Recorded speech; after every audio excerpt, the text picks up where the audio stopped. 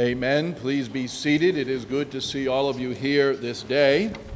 And as we continue our overview of the fruit of the Spirit, I ask you please to turn with me once again in your copy of the Scriptures to Galatians chapter 5. Galatians chapter 5, picking up at verse 13, and I'll read to verse 26 in your hearing. Galatians chapter 5, at verse 13, here is Paul is now applying the gospel which he just defended and explained in the previous chapters.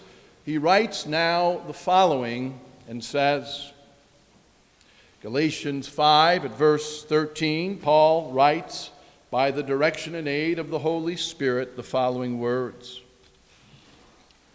For you, brethren, have been called to liberty. Only do not use your liberty as an opportunity of the flesh, but through love serve one another.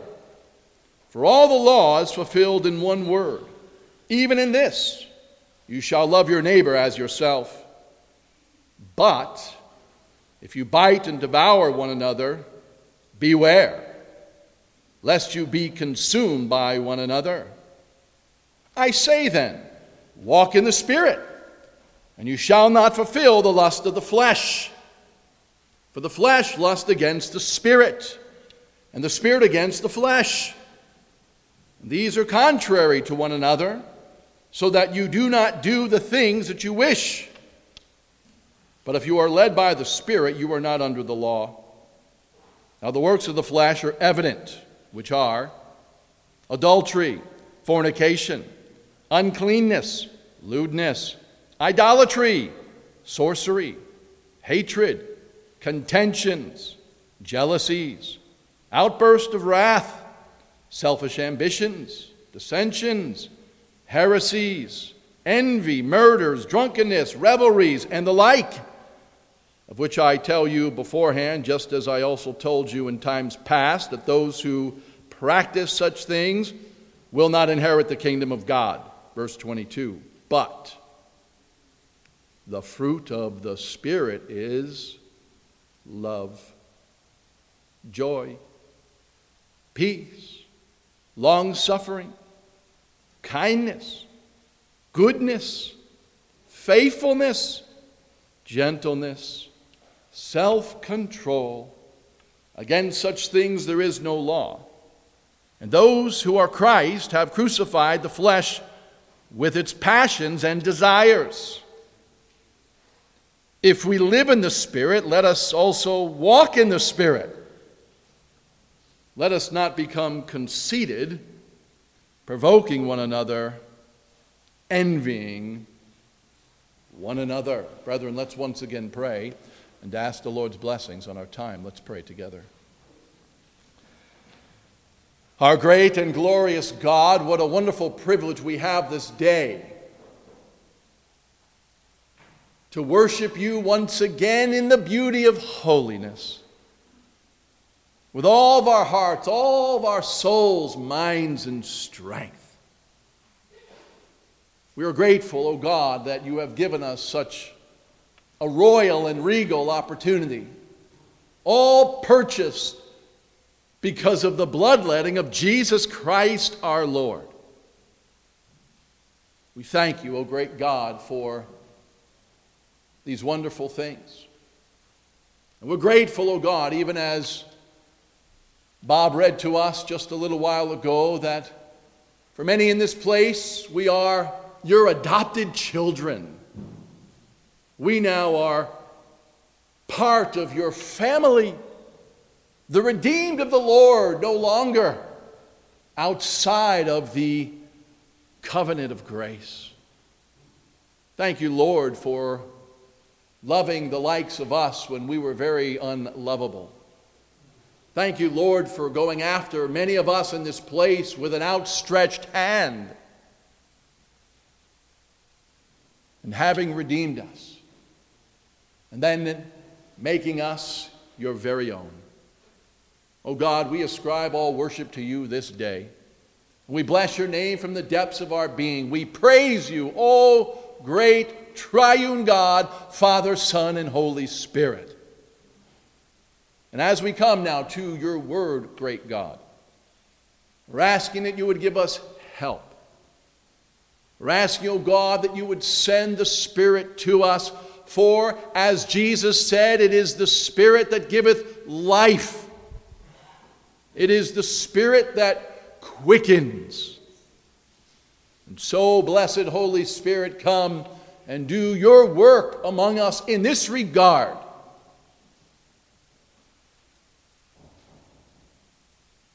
We do ask and we pray all of these things in and through that wonderful name of Jesus Christ our Lord. Amen. In his helpful book entitled, If You Bite and Devour One Another, subtitled Biblical Principles for Handling Conflict, author Alexander Strauch helpfully summarizes the verses that I just read in your hearing when he says that, quote, when conflict arises, our attitudes and behaviors should reflect our new life in Christ given to us by the Holy Spirit who lives in us. He says that you and I, who are the people of God, are to, quote, display the fruit of the Spirit and not the works of the flesh, for we are to walk in step with the Spirit's leading, being Spirit-controlled, not flesh-controlled or out of control.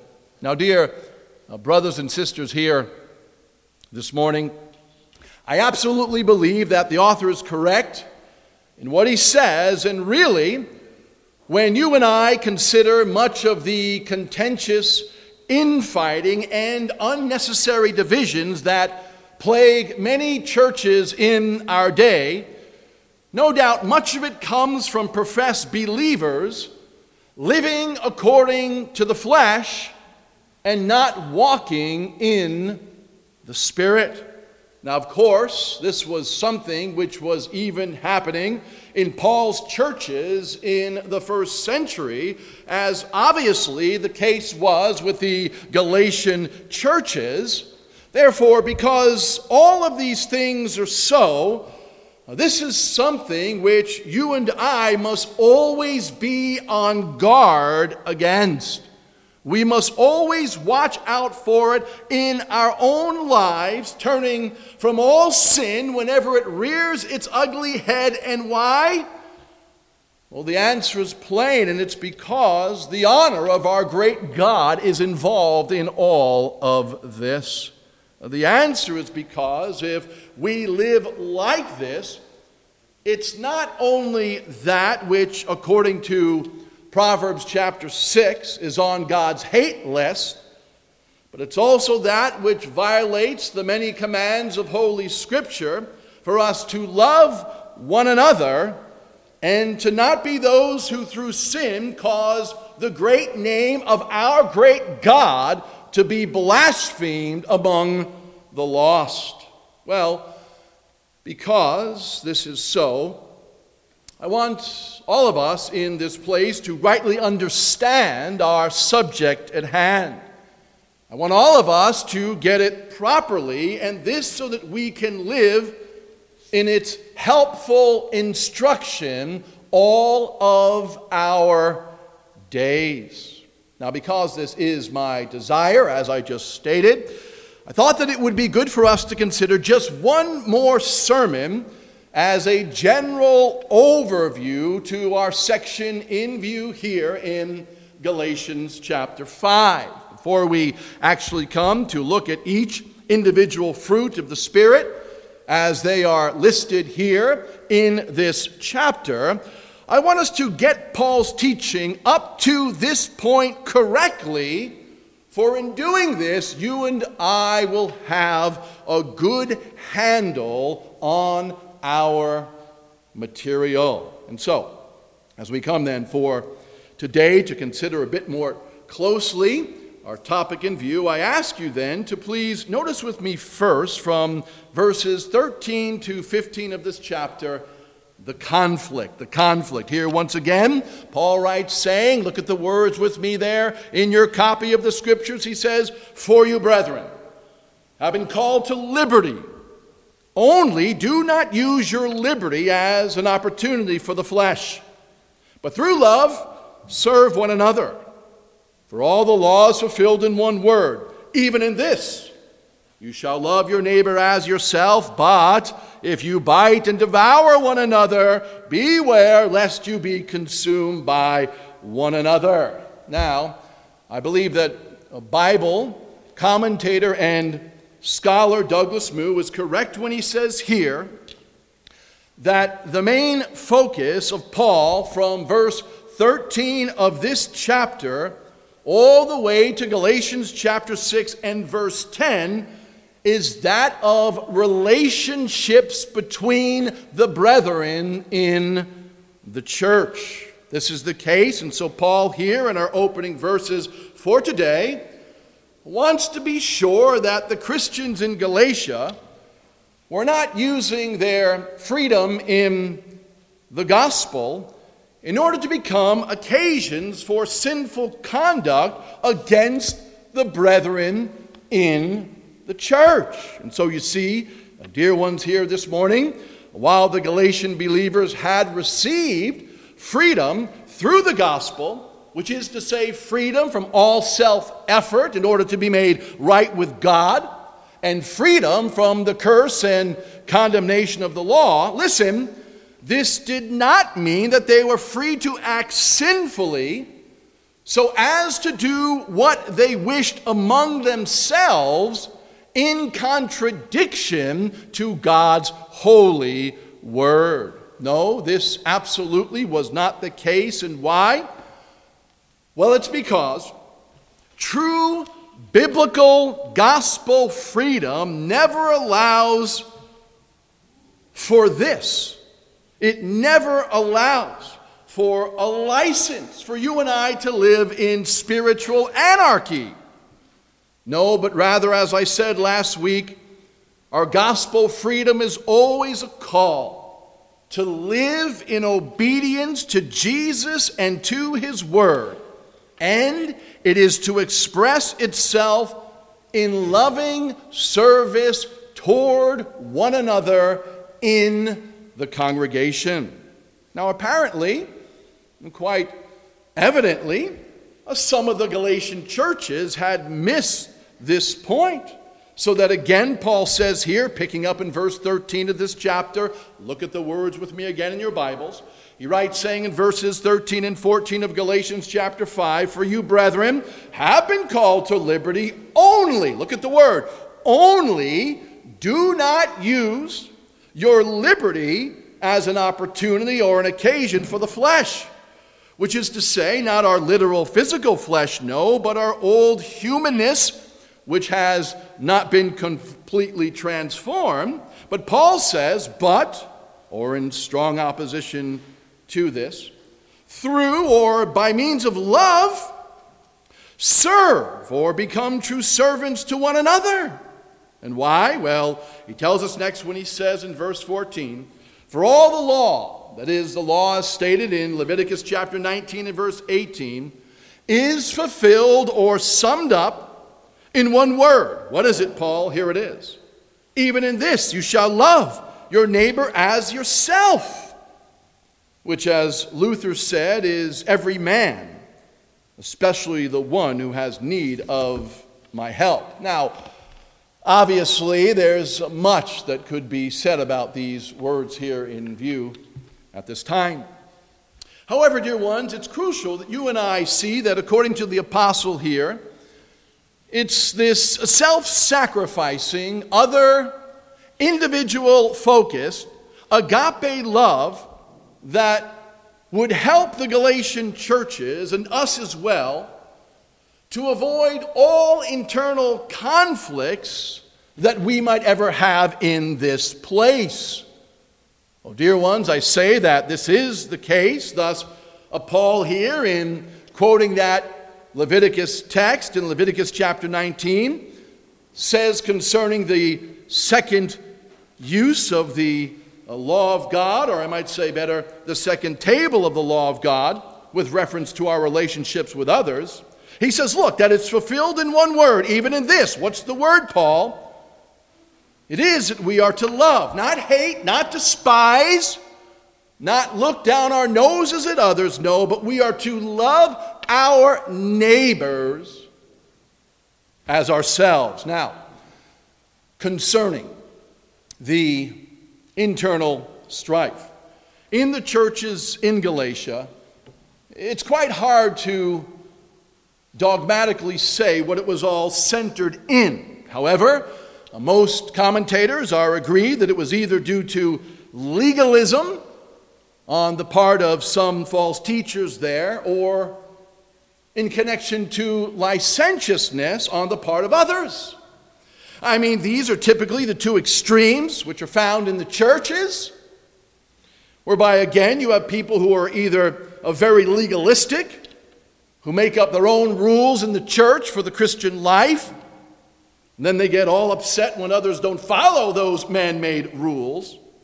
Or on the other hand, there are those who live very loosely, not thinking that they are under any of the commands of Scripture. Consequently, they live quite lawlessly and cause the brethren in the church to stumble, all the while proclaiming that they are free in Christ to do as they like. Well, dear ones here this day, clearly both groups are wrong. Now, this is the case, and again, that such things were causing problems in the Galatian churches seems clear by what Paul says in verse 15 of this chapter. When he writes there, and look at the words in your Bibles, he says, "But if you bite and devour one another, beware, look out, be on guard, lest," Paul says, "you be consumed by one another." Now, these words here by Paul give us the exact opposite disposition that you and I, as the people of God, are to have with reference to loving one another in this place, just as Paul spoke of in the previous words. The exact opposite disposition, biting and devouring one another. Now, what's so striking here in this language by Paul is that in it, he's using the imagery of wild animals violently attacking one another, and this as a graphic illustration of what happens in the church when disobedient Christians do not love and serve one another just as they are commanded to do. In fact, one writer even says that this comparison here describes, quote, mad beasts fighting each other so ferociously that they end up killing each other. Now, dear ones here this day, step back with me for a moment and ask yourselves, can you imagine that the Apostle Paul here is actually speaking about such things as this happening among the professed people of God? I mean, could you imagine it? It's quite shocking. Stop biting and devouring one another, lest you become consumed. Is Paul writing to Christians here? He actually is. Christians who, by the way, are called, for example, to be like their Savior, who describes himself in Matthew chapter 11 as being gentle and lowly in heart. I mean, this is shocking. And if you're not shocked by it, maybe something's wrong with you. Stop biting and devouring one another. These are not unsaved people. These are professed Christians. I say it's shocking. And yet, sadly, it's true in the lives of some. Thus it needs to be turned from quickly.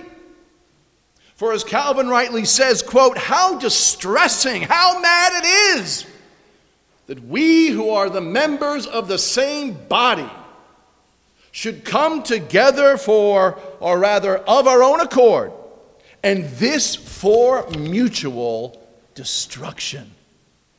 Calvin says, how mad is it, how distressing that this should be the case. Well, in view of this, beloved ones here this day, I must pause to say, may God help each and every one of us in this place to never act in such a sinful way toward one another.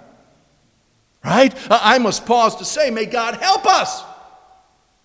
Not to gobble one another up, no, but rather to build one another up.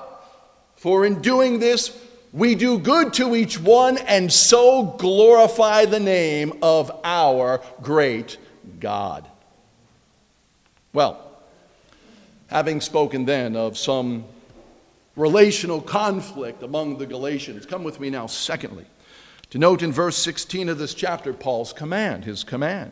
Here, as he now gives us the remedy, the cure to all of the carnal negativity that he just spoke of. He writes saying here, note the words again with me in your Bibles, Galatians 5 and verse 16, I say then. Here is his apostolic command. I, the Apostle Paul, say then. Here's the answer to all that negativity and carnality. Underline it in your Bibles if you must. Walk in the Spirit. Walk in the Spirit, and you shall not fulfill the lust of the flesh. Now, I am right in calling these words here a command. And this is because they come to us as a present active imperative in the original language. And this means that this call here to walk in the Spirit, so that we do not carry out the remaining evil desires of the flesh, is that which is to be our habitual practice as Christians by the help and grace of God. But having said this, what does this actually mean? Well, let me speak about this matter in two ways, by speaking firstly about its assumption, and then secondly about its definition. And so note with me first its assumption, which is to say that for someone to walk in the Spirit, which is to say the Holy Spirit of God, means that the Holy Spirit of God is in them. Right? That's the assumption of our passage. Well, brethren, I say it means that they in fact have been born from above by the Spirit of God, and that he now resides in them. For if this were not the case, the command here by the Apostle Paul to walk in the Spirit would be absolutely impossible to fulfill. Now, apparently, the Apostle believed that the Galatians had the Holy Spirit. For in chapter 3 of this book, he says that this was the case, saying to them there that they had received the Spirit by faith. That's what he says. They received the Spirit, quote, when they believed. But having said this, secondly now, not only should we consider the assumption of the whole matter, but we also need a definition of what it means to walk in the Spirit. And so here, I want to say that it means that you and I, who are true Christians, conduct ourselves by or through the power of the Holy Spirit.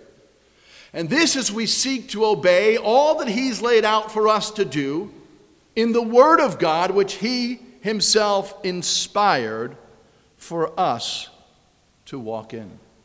What does it mean to walk in the Holy Spirit? Well, it means again that you and I, who are Christians, we conduct ourselves by or through the power of the Holy Spirit. And this as we seek to obey all that the Holy Spirit has laid out for us to do in the Word of God, which He Himself inspired for us to walk in. Now, church, this is what it means, in my opinion, to walk in or by the strength of the Holy Spirit. So that this is not something which is mystical, no, but rather scriptural. Not mystical, but scriptural. You see, to walk in the Holy Spirit means that by the help that He gives us who are Christians, you and I are to walk in line with the way that He's laid out for us in the Word, submitting to all of it in complete dependence upon Him for this. It means that we are to look to Him daily for help in this regard. Help me, O Holy Spirit, to walk in your ways. And when we do this, what will be the result? Well, it will be, according to the context of our words, that we will not use our liberty as an occasion for the flesh, no, but rather we will be walking in the various fruits of the Spirit, such as love and joy, etc. And why? Well, the answer is because the fruits of the Spirit actually describe for us what walking in the Spirit is all about. And so you see, church, as this good and godly fruit is produced in our various attitudes and actions, you and I can be confident that we in fact are walking in, with, and by the power of the Holy Spirit. And this is because this is what the Holy Spirit helps us to do, we who are true Christians. And so simply stated, or summarily speaking, walking in the Holy Spirit includes both direction and empowerment to do all of God's holy will. It includes both the path that we are to walk in and the person who helps us to accomplish this. And this so that, again, as the Apostle Paul says in 16b of this chapter, we will not fulfill or keep on gratifying the sinful lust or evil cravings of the flesh. And so, having just given us his command in verse 16 of this chapter, come with me now, thirdly, to note Paul's clarification for this, what he says next in verses 17 and 18 of this chapter. Here, as he tells us why it is that we are to walk in the Holy Spirit, he says first in verse 17 of this chapter, note the words with me there again in your Bibles, he writes saying, "For," the explanatory word. Here it is. Here's the clarification. The flesh lusts against the Spirit, and the Spirit against the flesh. And these two are contrary or at odds with one another. To what end? Here it is. So that you do not do the things that you wish, or we might say, want. Now, here in these words, the ones I just read in your hearing, the apostle gives us a portrait of the internal struggle that all true Christians go through from time to time. Here, we see something of what the apostle speaks of concerning the Christian life in Romans chapter 7, where he writes there saying, in verses 18 and 19 of this chapter, quote, "For I know that in me, that is in my flesh," again, my fallen human nature which still remains, "that nothing good dwells." Why, Paul? Well, he tells us, "For to will is present with me, but how to perform what is good I do not find." Why, Paul? Well, he tells us again, for the good that I will to do, that I don't do, and the evil that I would not do, Paul says, that I practice. Now again, as I said just a moment ago, this is what happens at times in the lives of all true Christians as they battle with remaining sin. This is the case.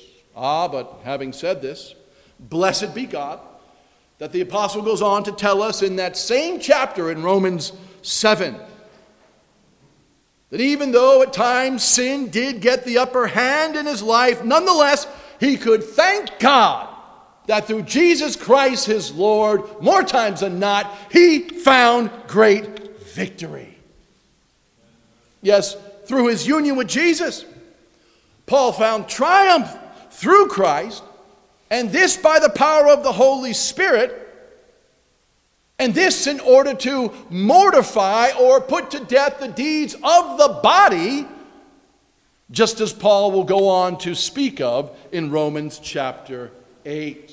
Well, concerning the Spirit's help. Paul speaks here once again of him in Galatians 5 and verse 18. When he says, look again at the words with me there in your Bibles, he writes saying, but if you are led by the Spirit, that is to say, governed and empowered by him, to resist the sinful temptations of the flesh by saying no to sin and yes to the Savior, then Paul says you are not under the law. Now, what law is Paul speaking of here? Well, to me, it seems that in this context where he's been talking about the flesh waging war against the Spirit and the Spirit against the flesh, that he's talking about the law or the regime of sin. Of sin.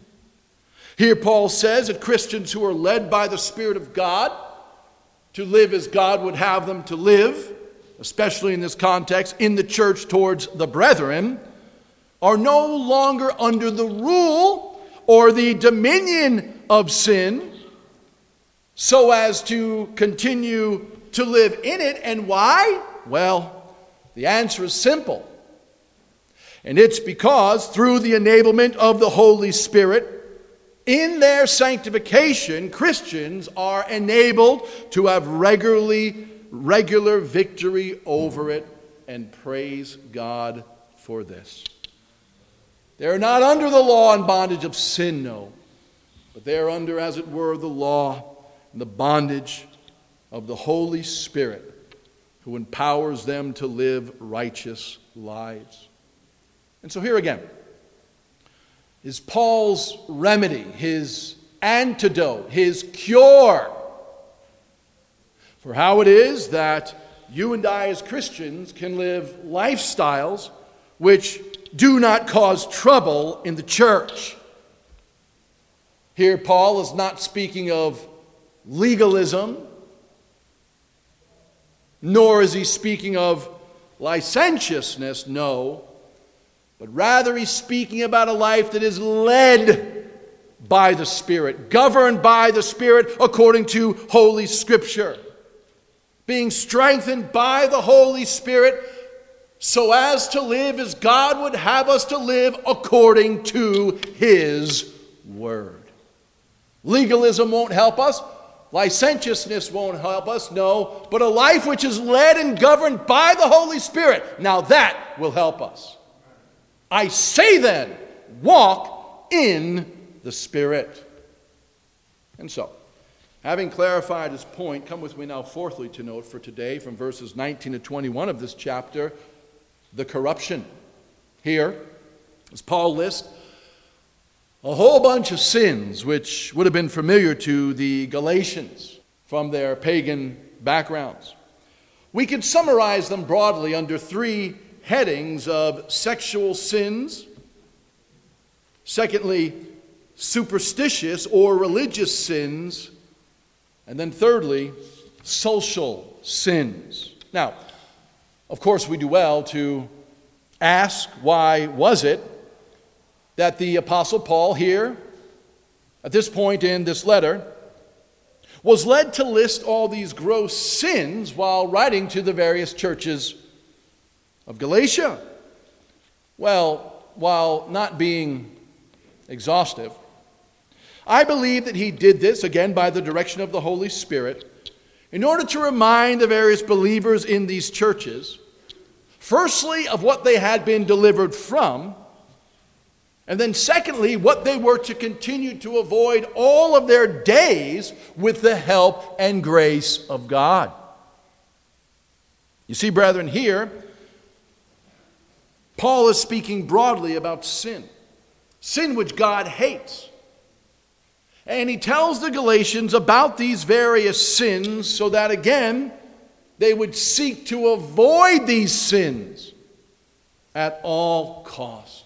Avoid all sexual sins, superstitious sins, and social sins. Paul says, do it at all cost. And so, as he writes to the Galatians in this regard, he starts off in verse 19 of this chapter by saying, note the words with me there again in your Bibles. He says, now the works, or we might say the deeds, plural, of the flesh, again, our remaining human fallenness, even as Christians. The works are evident or plain, clearly seen. What are they, Paul? Here you go. Adultery, which is to say a violation of the marriage covenant by having sexual relations with someone who is not our spouse. Second, he speaks of fornication. Here the Greek word is porneia, from which is derived our English word pornography.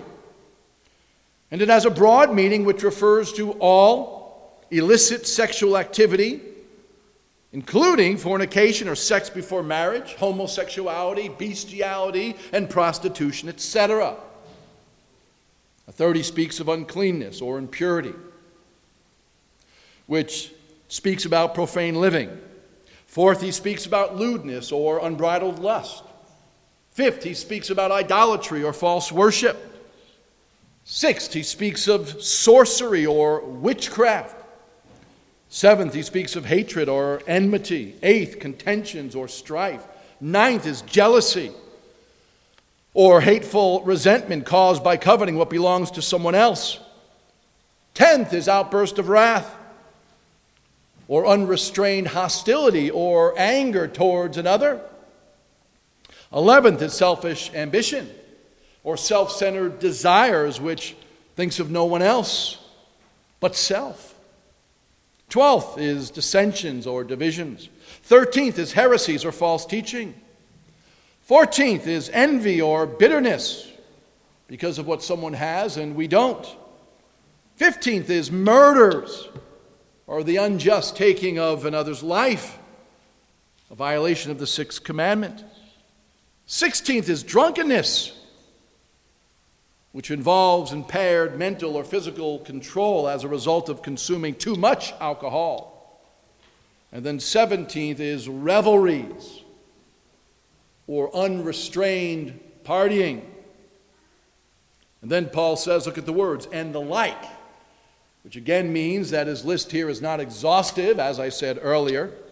And then he says, of which I told you beforehand, just as I also told you in time past, that those who practice such things or are continually living in them without true repentance towards God and faith in our Lord Jesus Christ, Paul says that they will not inherit the kingdom of God, which simply means that in the final analysis, they will not go to heaven.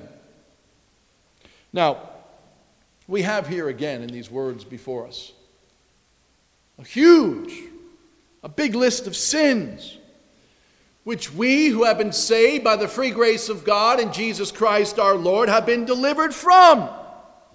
And yet, brethren, we still need to avoid such things at all cost. Here Paul mentions all kinds of evils. For he does not only speak about so-called major sins, such as adultery and fornication, no, but he even mentions so-called lesser sins, such as jealousies and envies and outbursts of wrath.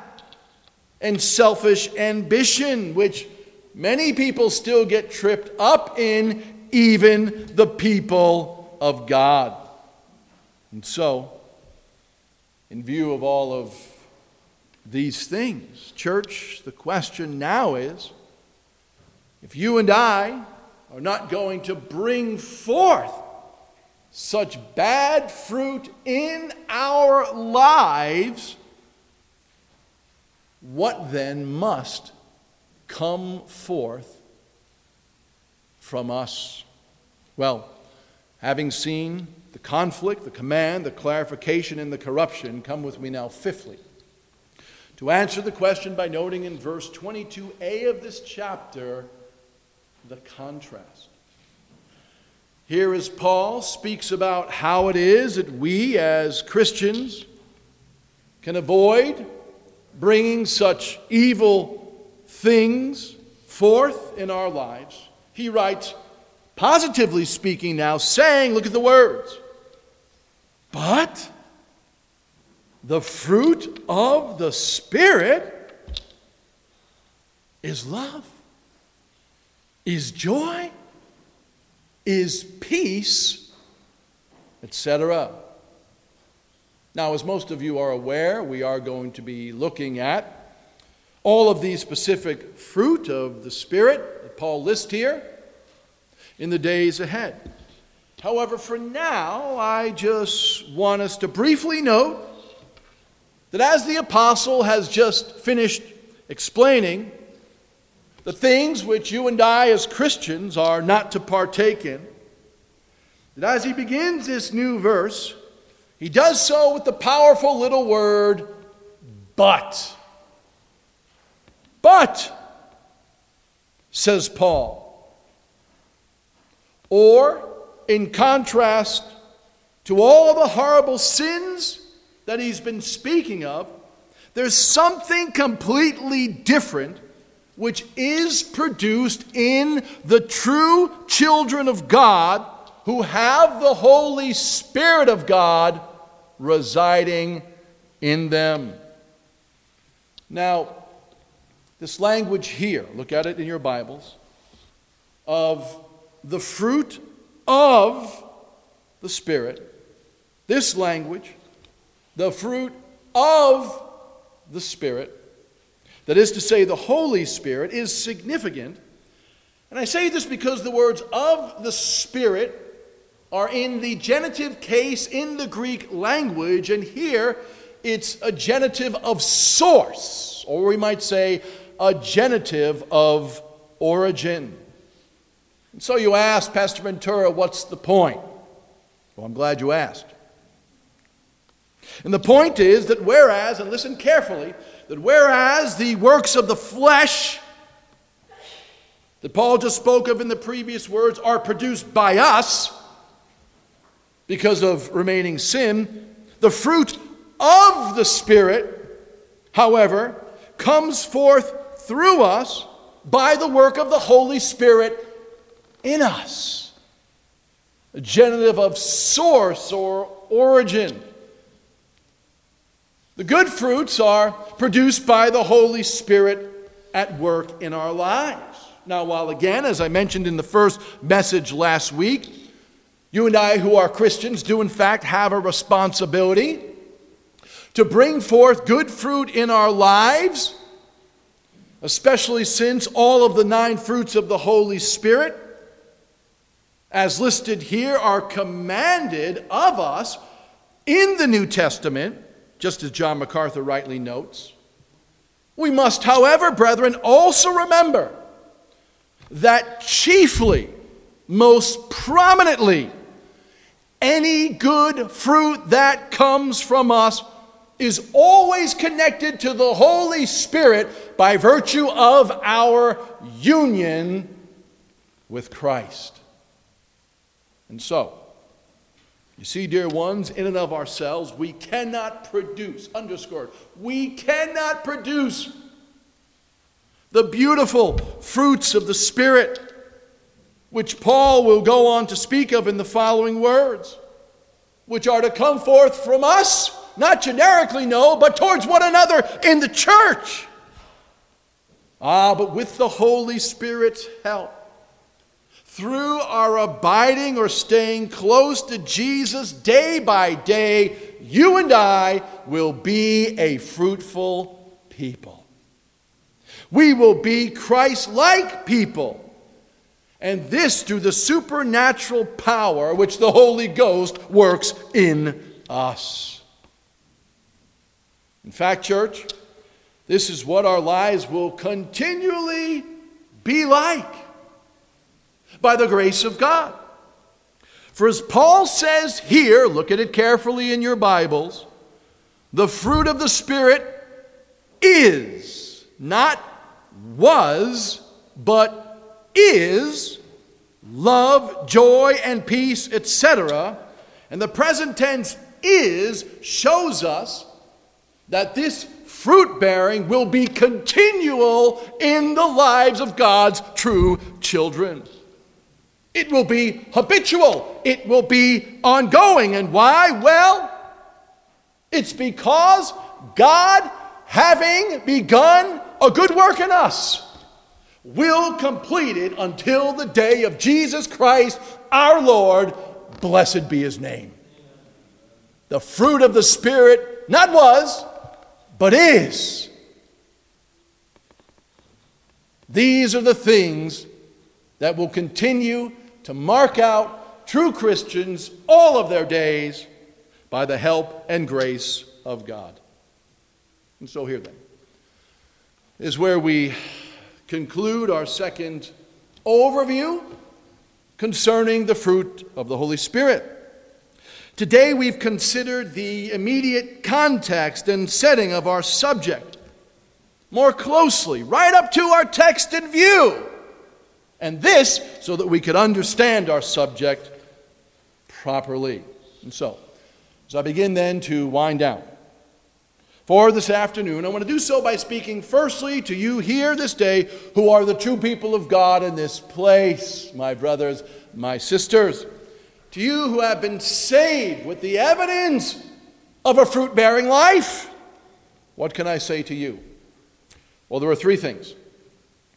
First, since according to verse 13 of this chapter, true Christian freedom means serving the brethren in the church through love, we must ask ourselves, are we doing this?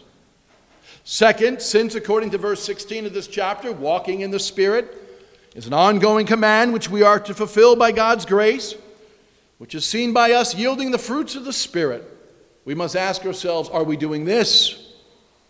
And then third, since according to verse 19 and following of this chapter, the works of the flesh are sin, and at times they will still come forth from us, we need to ask ourselves the question, are we repenting when they do? There you have it. Three applications, right from the passage. Let's talk about them together for a few minutes. Number one, since according to verse 13 of this chapter, true Christian freedom means what? Not living loosely in the church, not living rebelliously, no, but rather serving one another. How does Paul say? Through love, dia, by means of love. That's what Paul says. Use your freedom in this way. And so you and I must ask ourselves as Christians here this day, are we doing this? Are we doing this? Can you think of someone in recent days whom you have served through love, by loving service, by loving kindness? So-and-so had a need and you sought to meet that need by the grace of God. Through love, serve one another. By means of love, do this. Oh, brethren, this is crucial. This is crucial. Might it be said of us, when it's all said and done, as it were, that we were a what? Loving church. They will know you are Christians by your love. This is the distinguishing mark of the true child of God. Even as Paul will speak of when he speaks about the fruit of the Spirit, what does he say first? It's love. But not just love generically, but love specifically as a means of blessing my brothers and sisters in the church. Serving The Greek word there for serving, making yourselves the slaves of your brethren through love. And so may it not be that in this church you just come to be served. I want everyone to serve me. I got all the problems, etc., etc. No, don't be self-centered here. Be other person-centered here. You say, well, that's just what our deacons are called to do. No, actually, it's what we're all called to do. All of you serve one another through love, not just the deacons, and thank God for their service. But if you see a problem, see something needs to be fixed or corrected, whatever it might be, seek to do it as you're able. I would encourage you to talk to the deacons about it if it's something with reference to the building or something like that. Don't just do stuff on your own. No, check with them. Check with me. But on a more practical level, people in the church have needs. We have people who are giving birth and people who are having physical trouble with this thing or that thing. I heard about this. How can I help you? So happy for the new baby. How can we serve you? That's the kind of church we want to be. How can we serve you? We are here to serve, even as I put in an email to someone this week. Here to serve. Why? Because this is very much like Jesus, is it not? He came not to be served, but rather to serve. And so are you being like Christ? Think about the fellowship time. We have fellowship meals here. Who's cleaning up after serving? It's not just, oh, this is for us and blah, blah, blah, blah, blah. Isn't this great, wonderful? Someone's got to clean the tables. Someone's got to clean up. Do you just eat and leave? Hey, why don't we help this week? That's a nice thought. Snow's coming. Maybe we can serve the brethren through love by coming early, talking to one of the deacons who's been doing it all these years. Maybe that brother or sister can use my help.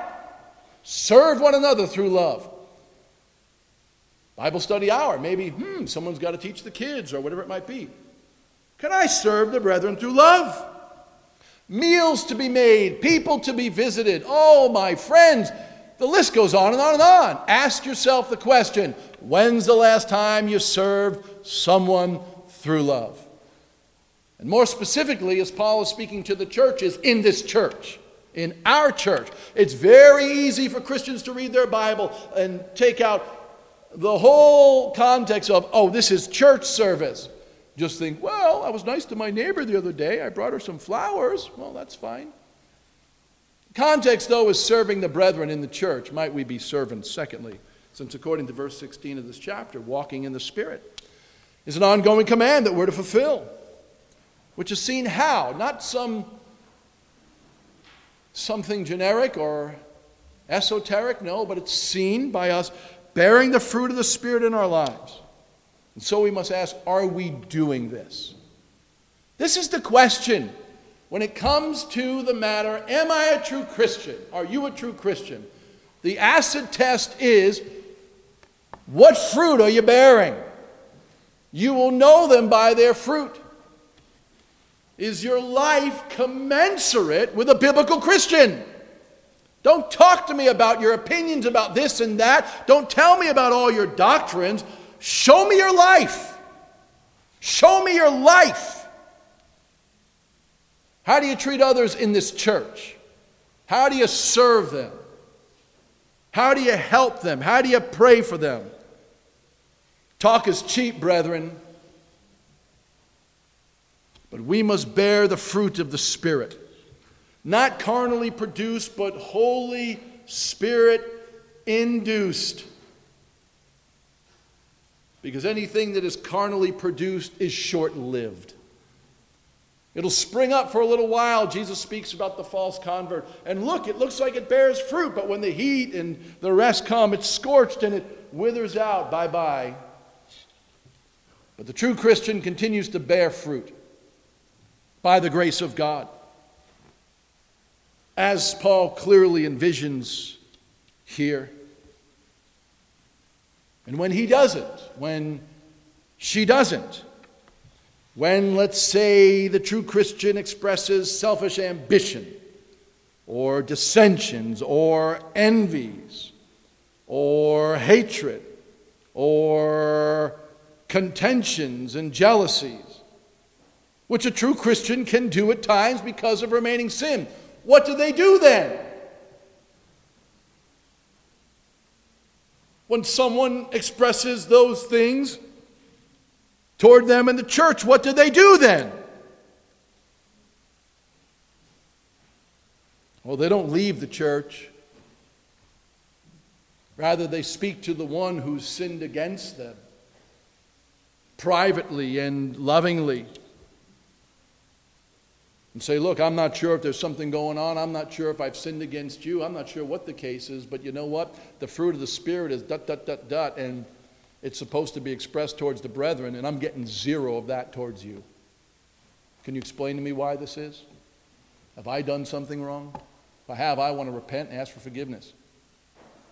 And if I haven't, and it's that you're sinning against me, which, by the way, is a biblical category. It's not just that we sin against God, as some Christians think. But Paul says to the Corinthians, you do sin against one another. And so if you sin against a brother or sister in this church because you lack those things which you're to be showing towards them, you own it and say, please forgive me. That wasn't my intention, and I ask for your forgiveness. Since according to verse 19 of this chapter, my third application, the works of the flesh are sin, and at times they come forth from us, we need to ask ourselves the question, do we repent when we sin? It's simple. Simple. And we all should be saying, yes, we do. Why wouldn't we repent? Repentance is a gift of God. It has been given to Israel to repent. Christian Israel repents. Christians used to be called repenters. So in the church, we sin against one another. Again, a biblical category. Would you please forgive me? In the home, please forgive me. Repent. We ask for forgiveness. We turn from our sins. And then positively, we seek to make amends. Not just, I won't sin against you again because I've been loveless. But now positively, let me engage you and encourage you. Right? Repentance is not just the negative, the removal of a wrong deed, but it's the positive thing of putting on good things. You turn, then you bring forth good things in your life toward others by the grace of God. And so is this you here today, my dear brother, my dear sister? If you're in a good spiritual state, then I know that it is. Because I know you take sin seriously. So that when you sin or your conscience pricks you, because you offended God in something or someone else, you say, oh Lord, forgive me. Oh, forgive me. I confess my sin to you. Confess it to others. Trusting you, O God, to forgive me of that sin and to work righteousness in its place. May it be said of us, dear ones, that we are repenters. Because that's what true Christians do. They own their sin, they repent of their sin. They ask for forgiveness. And this is because God has given them the grace to do this. And so as I close, I want to do so with a word to any non-Christian in this place, to you here who have lived lives which are characterized by the works of the flesh, being full of adultery, fornication, hatred, outburst of wrath, jealousies, etc. What can I say to you here this day, you whose life is marked, is characterized by ongoing sin in this regard? Without repentance towards God and faith toward our Lord Jesus Christ. Well, what I can say is simply this. Although verse 21 of this chapter says that those who practice such things will not inherit the kingdom of God, please note that it does not say that they cannot inherit the kingdom of God. They will not, you will not, if you continue living in these things. But it doesn't say you cannot if in fact you turn from your sins against God and go to Christ as a hell-deserving sinner, begging Him for mercy, begging Him for grace, and begging Him for pardon. They will not enter the kingdom of God. They will not enter heaven if they continue in their sins. That's true of you, my dear friend, here this day. But it doesn't say you will not do this if you repent and believe on the Lord Jesus Christ. And so the call of our passage is plain. Turn from your sins. All of these sins which are listed here. You might even say, but Pastor, there are more sins that I've done that are not committed here. Yeah, Paul anticipated it and the like. You know the sins you've committed against God. Your lies, your theft, your pornography, your lust, your anger, your drunkenness, your outburst of wrath, etc. You know all those things, and they're all before God, the holy God of heaven and earth, who has seen all that you've done. You say, well, I turned off the lights when I've done some of those things. Darkness does not blind the eyes of God. No, God sees all things. All things are naked and bare before Him, with whom we have to do. And so, my dear unsaved friend here this day, I just want you to understand that if you continue in your immorality, again, your pride, your sensuality, etc., you're not going to heaven.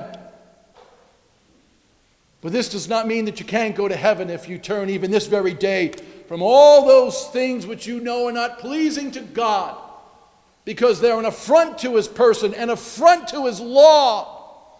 You say, oh God, forgive me, I have sinned against you. And you say with the hymn writer of old, foul I fly to Christ the Savior to wash me, lest I die. You go to Jesus Christ, who in love 2,000 years ago went to the cross of Calvary for sinners like you and sinners like me. There at the cross, Jesus went as the sinless substitute to take the sins of sinners upon Himself. That's what He did 2,000 years ago. And there He died as the just one for the unjust ones, that He might bring us to God. There, 2,000 years ago, He accomplished the redemption of sinners. All kind of sinners. Those sinners which are guilty of the sins that Paul speaks of in our passage. All those sins were laid upon Christ, and in love and in grace, He atoned for them once for all time. For every sinner who now turns from their sins and puts their trust in His accomplished work. So therefore, whoever you are this day who have not been reconciled to God, younger person, older person, anything in between, turn from your sins which are stinking in the nostrils of God, and understand that while this God is so holy, He could damn you for all eternity. At the same time, He's the God who so loved the world that He gave His only begotten Son, that whoever believes in Him should not perish, but have everlasting life. Well, let's pray together.